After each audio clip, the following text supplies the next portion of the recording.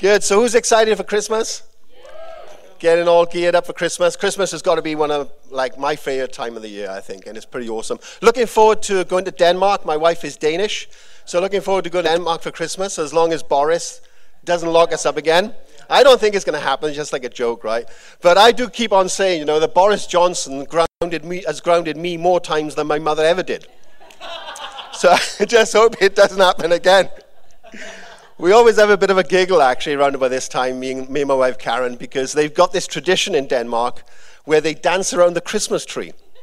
It's quite funny, actually. So the first time they ever did it was the family just got up and just pulled me and said, come on, let's dance around the Christmas tree. And they say this thing that, I hope I pronounced it correctly, it goes like this, Nuli Uligan, which apparently means it's Christmas time again, it's Christmas time again. So, but when I first heard it, you tell me now what it sounds like, I thought they were singing, I'm a hooligan, I'm a hooligan. And dancing around the Christmas tree, and I was thinking to myself, what the heck have I married into here? So, yeah, but anyway, really looking forward to Christmas, and looking forward to dancing around the tree. I'm probably going to have to do it, I suppose. Anyway, it's great to be with you guys this morning. And I thought this morning I'd kind of share some of my testimony. As Dan has said, I kind of had quite a powerful encounter with God 19 years ago, around about this time, actually, Christmas time. So I thought I'd kind of delve into my testimony a little bit, just share some things from my testimony. I can't share the whole thing, but share some things from my testimony and land it in, in a few verses from the Bible. So the title of my message this morning is what I've given, the title is For the Love of God. For the love of God. And when I say that, you might think, it's one of those sayings you say where, when you've hit your finger with a hammer. For the love of God.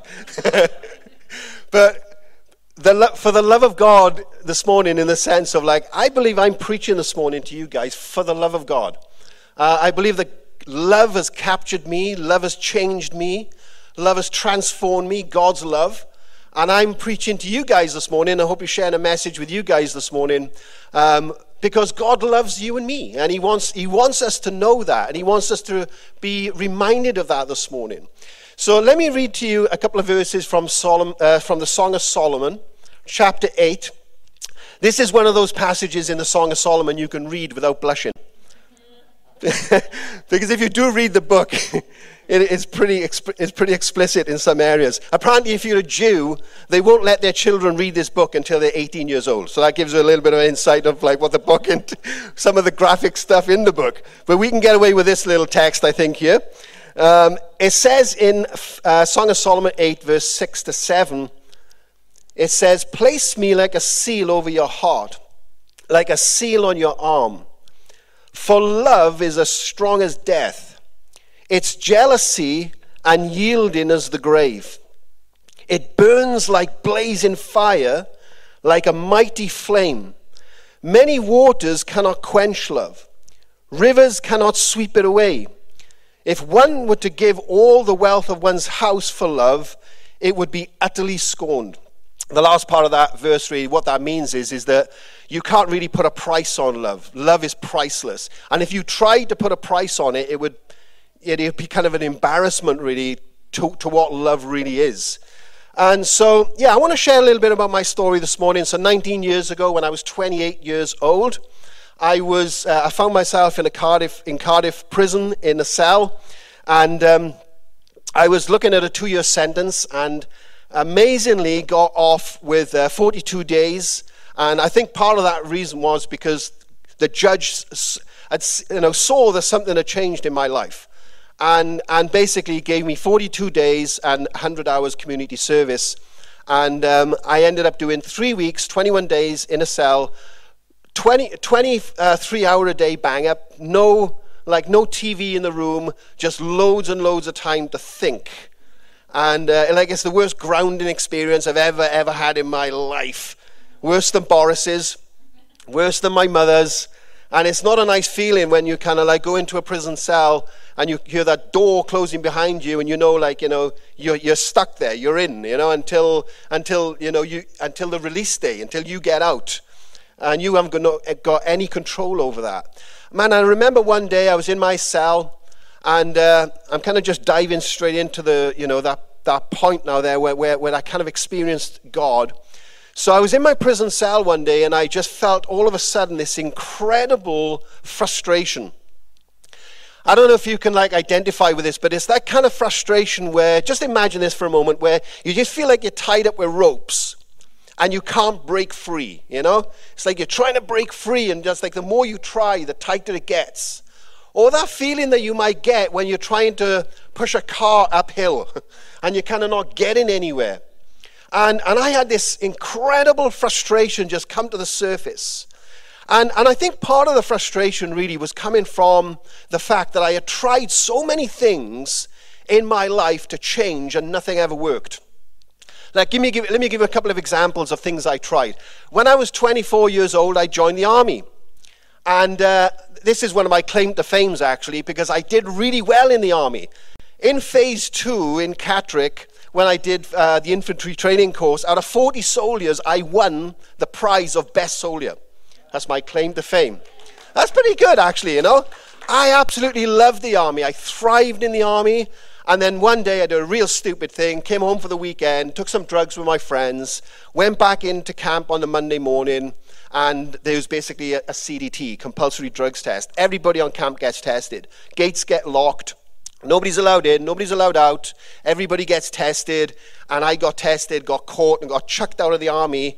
Didn't even make actually my unit or anything, just did the basic training. And just once again, it was that feeling of failure. Failure was my best friend. Every time I tried to succeed and kind of would get somewhere in life, failure wasn't far away to bring me back down again. So that was one example. Let me give you another example. You're going to love this story. This is quite funny, actually. So, when I used to take drugs, the drug of my choice at that time was amphetamines, which is speed. So, it just keeps you up. You can't go to sleep when you're on amphetamines. And I could actually do 10 days up. And then what would happen is I'd crash and sleep for about 4 days. And then get up and do it all over again. How many of you think this morning that's going to really mess with your head? Being up for 10 days. I remember once, right, I was so exhausted after being up for 10 days, and I just kept on going, just keep on going. I fell asleep riding my bike, and my feet were still on the pedals, and I was riding my bike, and I just stopped pedaling and just fell asleep and just keeled over. This is like a picture of how exhausted I was. I keeled over, and the funny thing was my feet were still on the pedals. My friend, who was living 2 doors away from where I fell over, said he could hear me snoring. So he came out to wake me up. I was just absolutely blitzed. That's the sort of headspace and head state I was in at that time. Now, I started to suffer with something that's called psychosis. Psychosis can lead to mental illness, where you're kind of I didn't know whether I was dreaming or awake, or, it's I was losing the plot, And not only that, I was getting really desperate because I felt like I wanted to get free, and I was getting scared because I'd been in this drug addiction for 10 years, and I couldn't break free from it. So I was getting scared, I was getting desperate, and I was just trying to cling on to stuff. And so, I was coming up with different ideas on how I could get free. And here's an idea I came up with, right? You're going to absolutely love this. Some of you, when I tell you this thing, some of you are going to think, that's actually a really good idea. I thought that I was going to be an inventor, right? I believed, right, that I was going to be the next Bill Gates. And I came up with an invention. Do you want to hear what it is? When I say it now, some of you are going to say, man, that's a blinding idea. If you go out and get money for this, just remember me, right? So by trade, right, I'm a car sprayer, right? So I came up with this idea, and I thought to myself, oh, wow. If I could get a suit, an all-in-one suit, right? And if I could spray it with a mirrored surface on it. Any of you guys seen Predator, the movie Predator? I thought, if you get a mirrored surface suit, right? You could be invisible from 10 meters. You'd be like a chameleon, right? You'd be walking around. You can see how excited I am about it, okay? I was much more excited back in those days, I tell you. So you could walk around and be like a chameleon, and I was going to sell my idea to the military. Man, I tell you, I thought like, this is it. I even wrote like my idea on a piece of paper, right? And posted it to myself to prove that it was originally my idea. And then wrote on it, classified. It was like classified information, like this is the best idea in the world. I was so convinced about my idea, I walked into a bank because I wanted to get money to get my idea off the ground. There was a massive long queue in this bank, and I walked straight to the front of the queue, right? I was off my head. I walked straight to the front of the queue, and I banged on the counter, and I said, hey, I want to speak to the bank manager. And the woman behind the counter, she looked at me, she said, you can't just walk to the front of the queue and ask to speak to the bank manager. You got to queue up like everybody else. Do you know what I said to her? Do you know who I am?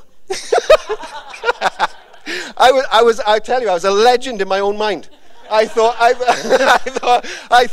I'm going to be the next Bill Gates. I used to stand outside estate agents, right, where they had like mansions for sale, and I'd be picking them. That's mine.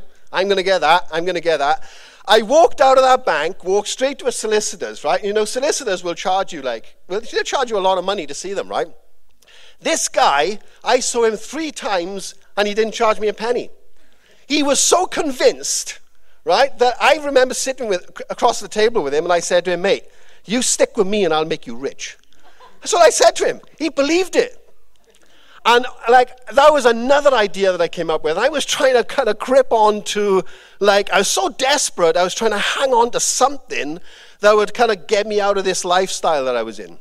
And when I was in prison, because I didn't take any drugs in prison and my head started to clear up a little bit, it was one of those things, once again, when I realized that, wow, Neil, that's just stupid. That's not going to work. But I was just trying to come up with stuff, and then all of a sudden I felt this just incredible, this immense frustration just rise into the surface. And I felt like I was being tied up with ropes. It was such a crazy feeling. Man, I'd been experiencing depression. Man, I felt so depressed sometimes I couldn't even be bothered to tie up my shoelaces. Just be walking around like this, just so down and so depressed. And that's what the state I was in when I was in prison. And then all of a sudden, just out of nowhere, I heard this voice speak to me. And I knew that it wasn't from me. It wasn't like my voice or my internal thoughts or anything like that. It was just like a voice just came to my mind. And this voice asked me a question. And the question was, don't you remember who you are? Don't you remember who you are? Just like that. And I'd felt like I'd completely lost myself. I didn't know who I was anymore. I didn't know whether I was a really nice guy with a bit of a bad streak in him, or whether I was a really nasty guy with a nice streak in him. I didn't who am I? Which one am I? Am I nice? Or because I became somebody I didn't like. And this question came to me, don't you remember who you are? And then all of a sudden, it was like somebody pressed play on a DVD. And I started to see flashbacks of my life. And just different major points in my life. I saw myself as a child. And I saw my mother taking me to Sunday school when I was a kid. Big shout out to all the kids workers, by the way. Man, I tell you, the seeds that get sown into somebody's life, and in a child's life, is incredible. So, I remember seeing that in my mind and seeing myself going to Sunday school as a child, just out of nowhere. It was all of a sudden, it became like a fresh memory again. And then I kind of saw myself growing up through my teenage years, and I kind of getting resentful towards different people and different things, different circumstances in my life that happened. Then I remember starting to take drugs and making some really stupid choices. And then I it was a kind of a weird feeling, because I don't know if you've ever had this, but it was like when I stepped back and I saw myself from the outside. It was like God came, right? It was like God came to me and shone a light on me, and I suddenly saw stuff in my heart that I really didn't like. How many of us know we can just go through the motions? Well, I definitely was anyway, just going through the motions of life. burying stuff, justifying my anger, like a lot, justifying my own anger. And like, I'm sure God was trying to break into my life before, but every time God tried to break into my life, I'd always spurn that and just like justify my anger. And then what happens then, of course, is that, your heart gets harder and harder and harder, doesn't it? And ultimately, when you dig a little deeper, you kind of know that your anger is not justifiable, actually. You're just having a bit of a pity party. And it goes on for 10 years. Do you know what I mean? It's like one of those things. I had that. It was like I was trying to justify my anger, and then all of a sudden it was like I stepped back and saw myself in a completely different way. It was like God shone a light on the situation, and I saw my heart. And I tell you guys, I did not like what I saw. It's a kind of a weird feeling, I had it not so long ago, actually, when this idea of standing back and like seeing yourself. I was watching myself like in a wedding that I went to when I was about 23 or 24 years old. And I was watching it and I think, wow, it's like really strange. It's really weird watching yourself from outside. Or like not so long ago, I was in a meeting and like I grabbed a microphone because I had something to say in this meeting, and different people were contributing, and it was like one of those moments where like the speaker the voice in the speaker came about 2 seconds after, and I suddenly thought to myself, wow, that sounds really Welsh. I was like, wow, that is really Welsh, man. I didn't realize how Welsh I sounded, But it's like one of those things when you stand outside yourself and look in.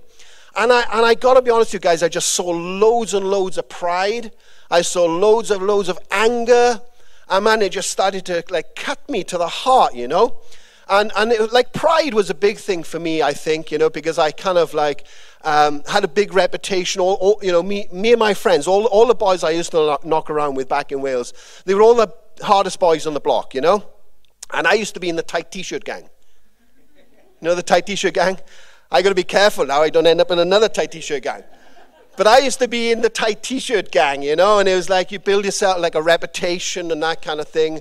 And I kind of saw myself in a completely different way in that moment.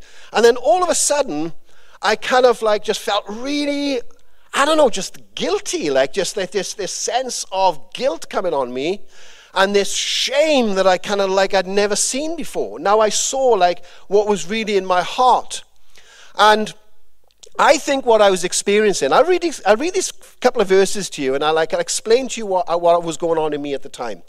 Proverbs 25, verse 21 and 22, it says this: if your enemy is hungry, give him food to eat.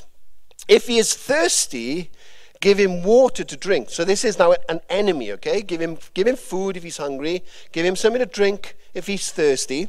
And then in verse 2, in doing this, you will heap burning coals on his head, and the Lord will reward you. Now, I don't know if you've ever experienced this, right? Where, that feeling you get where all of a sudden you feel like you've been caught out? Dan's laughing. You feel like you've been caught out, It's like, just imagine for a moment you got like a priceless vase in your hand, right? And like, it's just so expensive, and then you drop it. You know that feeling you get where like you just see the thing smashing in front of you and your stomach goes, woo. Do you know what I mean? And then you get these hot flushes. Have you guys ever had that? You're like, I'm in trouble. I'm in trouble right now. It's like, and you get these hot flushes going through your body.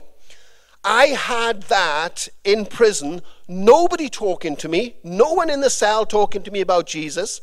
I just think like God's presence just turned up.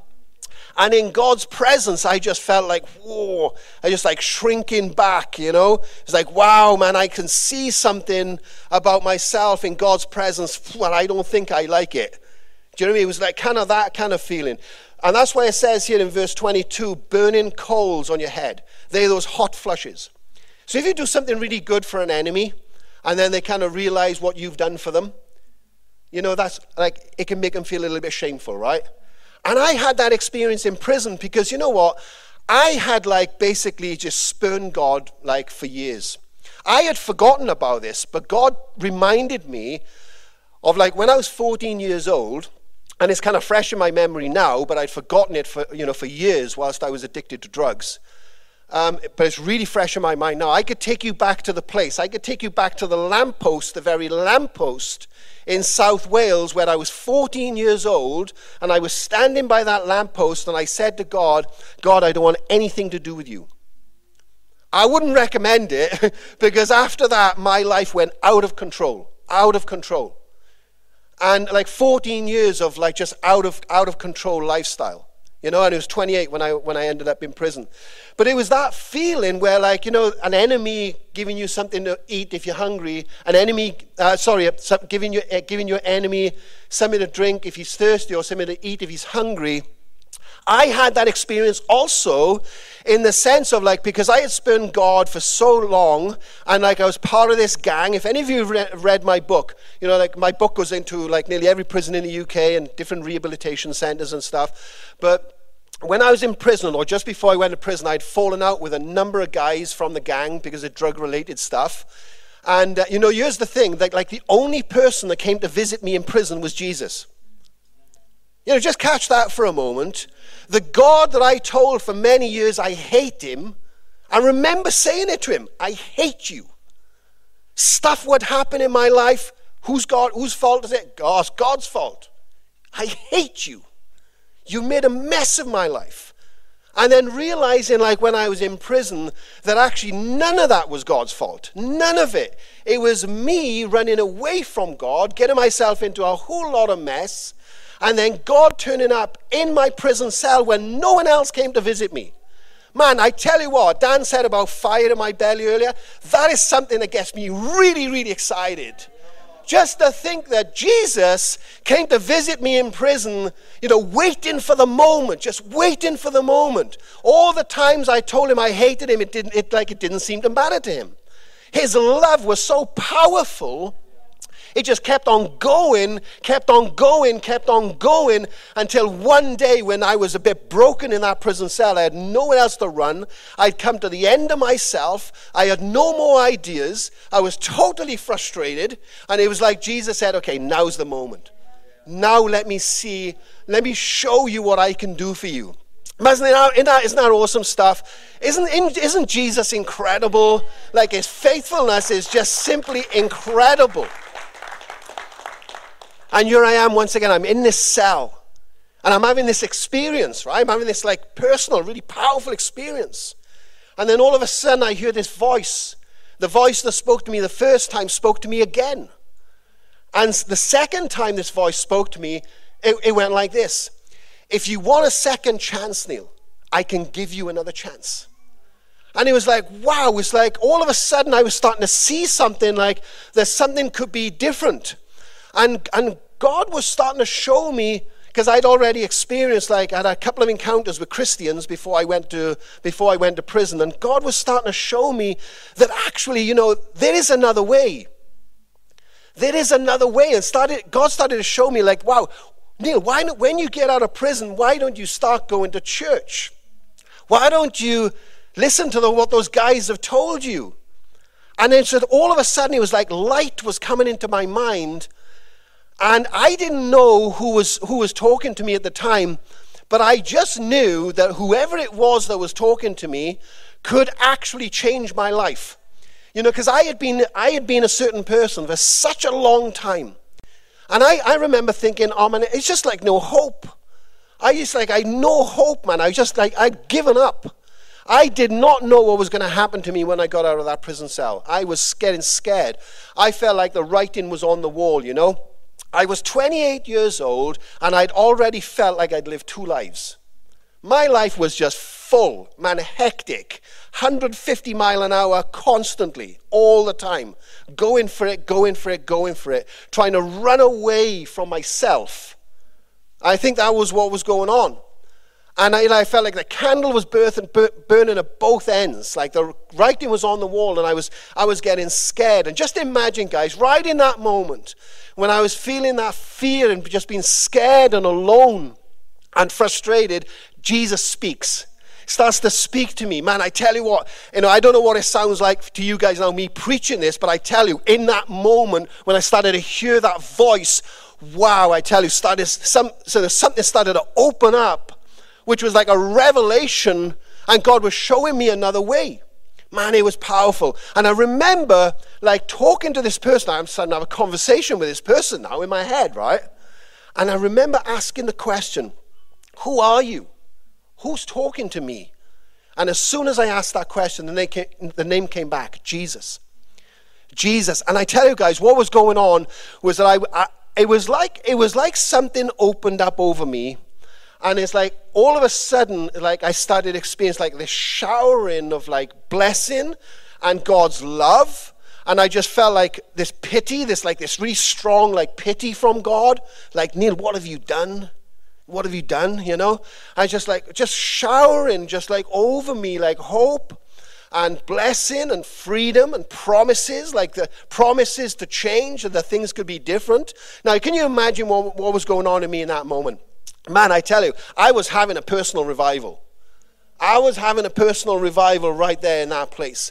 And it was like God was showing me, like that when I was a child, because I felt like I was coming home.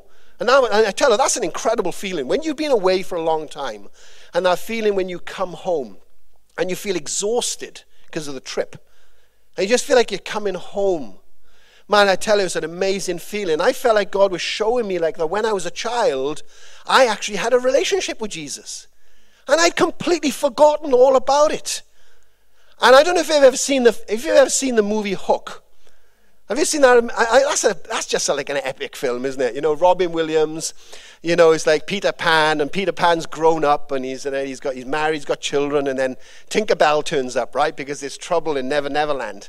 You know, it's like, and she's trying to convince him that he's Peter Pan, and he's completely forgotten about it. And she even takes him back there, takes him back to Never Neverland. She's trying to show him, can you remember this? Don't you not remember that? Can't you remember? Can't you remember? And he can't remember.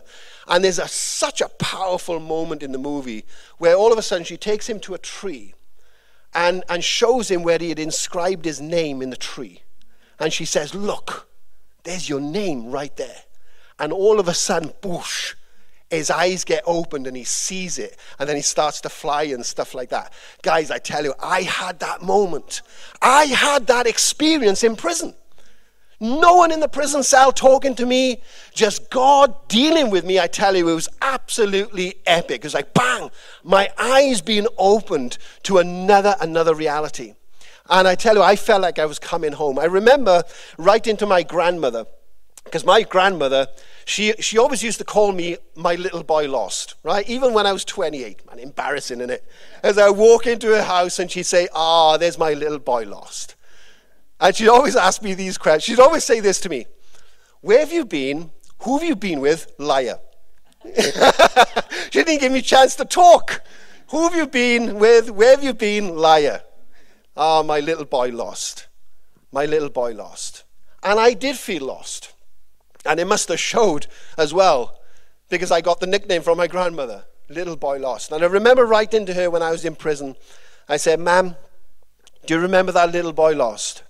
Well, he ain't lost anymore. And I could literally feel it. I could feel like I was coming home to God. And like, guys, this is 19 years ago, and my life has never, ever been the same since. My life has completely transformed because of the power of God. And God has broken into my life, and he's changed me. And it was love. It was love that changed me.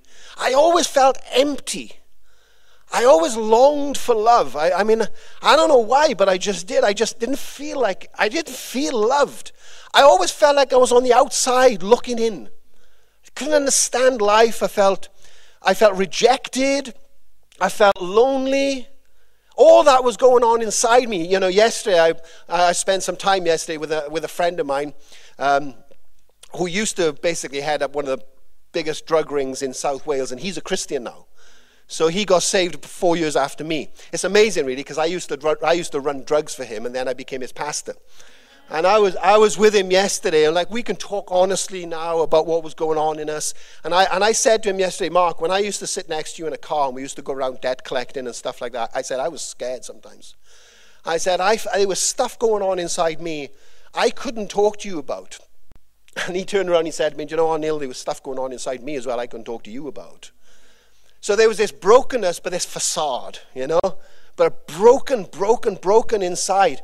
Man, I tell you, God has done an amazing miracle inside me. You know, he has set me free from drug addiction. You know, I feel like he set me free from a lot of demonic stuff. Man, I felt like my life was just cursed. Like demons, I felt everywhere around my life. You know, just like stopping me from succeeding, tormenting me all the time in my mind. In fact, when I was in prison and I heard that voice, Jesus, that word Jesus. You know, Dan talked about peace and Matt talked about peace. I tell you, guys, I used to get these voices in my head clamoring all the time, accusing me, taunting me. And when I heard that name, Jesus, in that prison cell, every other voice just went quiet. Quiet. It's like Jesus has turned up. You know, it's like Jesus has turned up. And really what I want to do now, just to close off, just very quickly, I just want to, because I believe that what I experienced in that prison cell was a revival. You know, and who believes this morning that we can pray for revival? You know, we can pray for revival for ourselves, you know, and we can pray for revival for our families and for our communities, right? And for this nation. You know, not so long ago I had a dream. I had a really, really crazy dream, amazing dream. And in my dream, I walked into a coffee shop. I think it's like something like Costa's or something. And when I walked into this coffee shop, I suddenly realized that over the radio that they were playing in this coffee shop, they were playing Christian songs. In this dream I was having. And I was going to ask the question, like, you know, hey, how comes you're playing Christian songs in a coffee shop, you know, on the high street? And in my dream, I suddenly realized that the reason why they were playing these songs, these Christian songs, is because there had been a national revival. And everything was different. Like everything was changed. It was like a new creation. Like Christianity, like the gospel was like going up and down the land, and they were even playing like worship songs in Costas, because that was the norm. You know, we talk about a new normal. Man, that's the new normal I'm going after. Are you? I'm going after that, and I believe that we can pray for it. And I just want to very quickly give you 3 points. Give us 3 points of what we can be praying into, okay?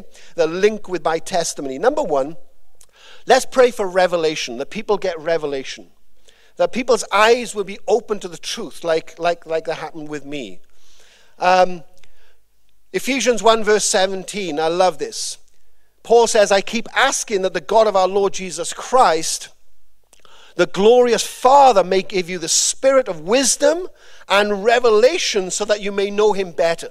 Just like me when I was in that prison cell and bang, wow.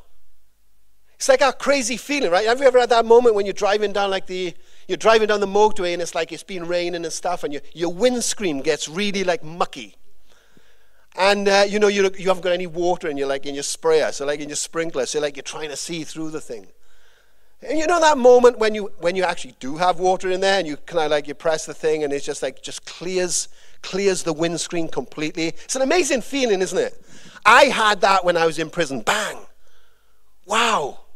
I can see it. I can see something. I see myself. Oh, ouch, don't like that. See what was in my heart. Ouch. But I also see the love of God. Amen. And so the love of God just pouring into my life and who God is.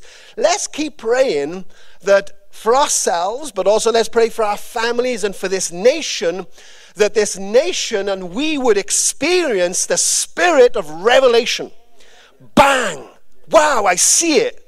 Man, I tell you, because, you know, it says in 2 Corinthians 4:4 that Satan, who's the god of this world, small g, not capital G, small g, he's the god of this world, and he's blinded the people's eyes.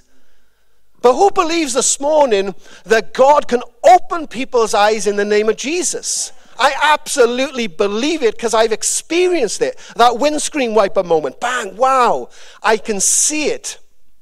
Man, I tell you, you know, like when I went from hopelessness to hope in a moment. I went from despair to liberty in a moment. I went from like depression to joy in a moment because I saw something. I saw it. And man, you know how it goes. What you see, you can get. But I saw something. You know, I went to visit a guy in prison not so long ago, and my book had been doing the rounds in the prison. And the psychologist, the prison psychologist, pulled me into a room before I went in to visit this guy. And she sat me down, and I'll never forget it. She looked at me and she said, Neil, she said, I've read your book, she said. I want to ask you a question, like, what happened to you? She said, because I could put you in a room with a team of psychologists and they'd have a field day with you. Like you'd be they would want to know, how the heck did you get from there to where you are now? And it was a joy to tell her, Jesus did it.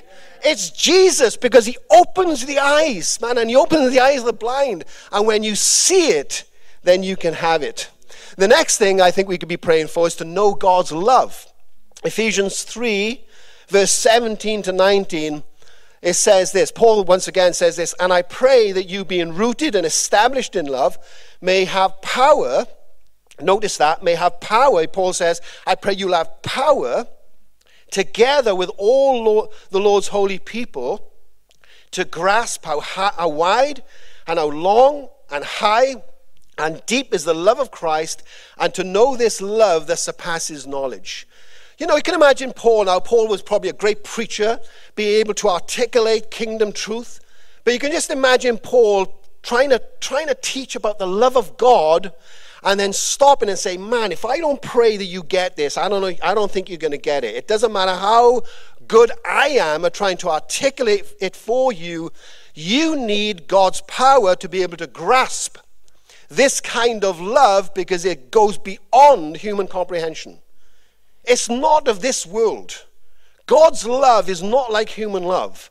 God's love is absolutely awesome. It's totally unconditional. And it reaches out to you whether you know it or not. It's relentless. It never ends. And it just keeps reaching out, because that's who God is. It's like the rays that come from the sun just do that naturally because of what the sun is. Goodness and love and mercy and kindness, all that just comes from God because of who he is. I think I felt something of this one day when I was walking through Tesco's. And I remember I was walking, I saw this guy, and he was obviously very, very disabled.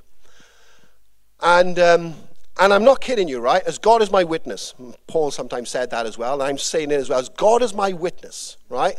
As I walked past this guy, just for that moment, I felt this incredible love to him, and I would have swapped places with him if I'd had the chance. I'm not kidding you. I mean, it was it's supernatural. It's supernatural. It's a sort of love that actually, where somebody comes up to you and slaps you across the face and you still love them. You know, you're just like, it's not of this world. But the love of God, I tell you, can transform people's lives. So let's be praying that the love of God would break in to people's lives. And then lastly, very quickly, for God's power to change. Like I experienced when I was in prison, God's power to change. I love Paul once again in 2 Corinthians 5:17. Therefore, if anyone is in Christ, the new creation has come, the old is gone, the new is here. Powerful stuff, innit? The new is here. I remember after I got out of prison and became a Christian and stuff, reading through the Bible and coming across that, and wow, that's me. That's me, man. Man, that's incredible. When you actually have the experience and then realize that it's been written about 2,000 years ago, you realize, wow, I'm part of something massive here. I'm not the only one this has happened to. And you know, the power of God's power to change. And we could be praying for this, guys. We could be praying into this. That revival would hit our streets. That revival would hit our homes. I'm here today because I would partly want to say to you, if God can do it for me, he can do it for anyone. Like, I'm not special. If God hadn't broken into my life, I dare to think where I'd be today. But I am who I am because of the grace of God. That's what Paul also said. By the grace of God, I am what I am. Man, I tell you, and in closing, just a little testimony, because this is an awesome testimony. When I got out of prison, I started going to a church, and I didn't know this. I didn't know the guy who was leading the meeting at the time. But when I walked in, he told me about this afterwards. There was a guy leading the meeting. His name is David Dando. And he used to be, he's retired now, but he was the chief superintendent of the Rhondda Valleys, police officer. And I'd been released from prison that week, and my mugshot had gone across his desk that week. So just imagine now, I walk into the church on the Sunday morning, And he has seen my mugshot that week, and guess who turns up on Sunday? Me.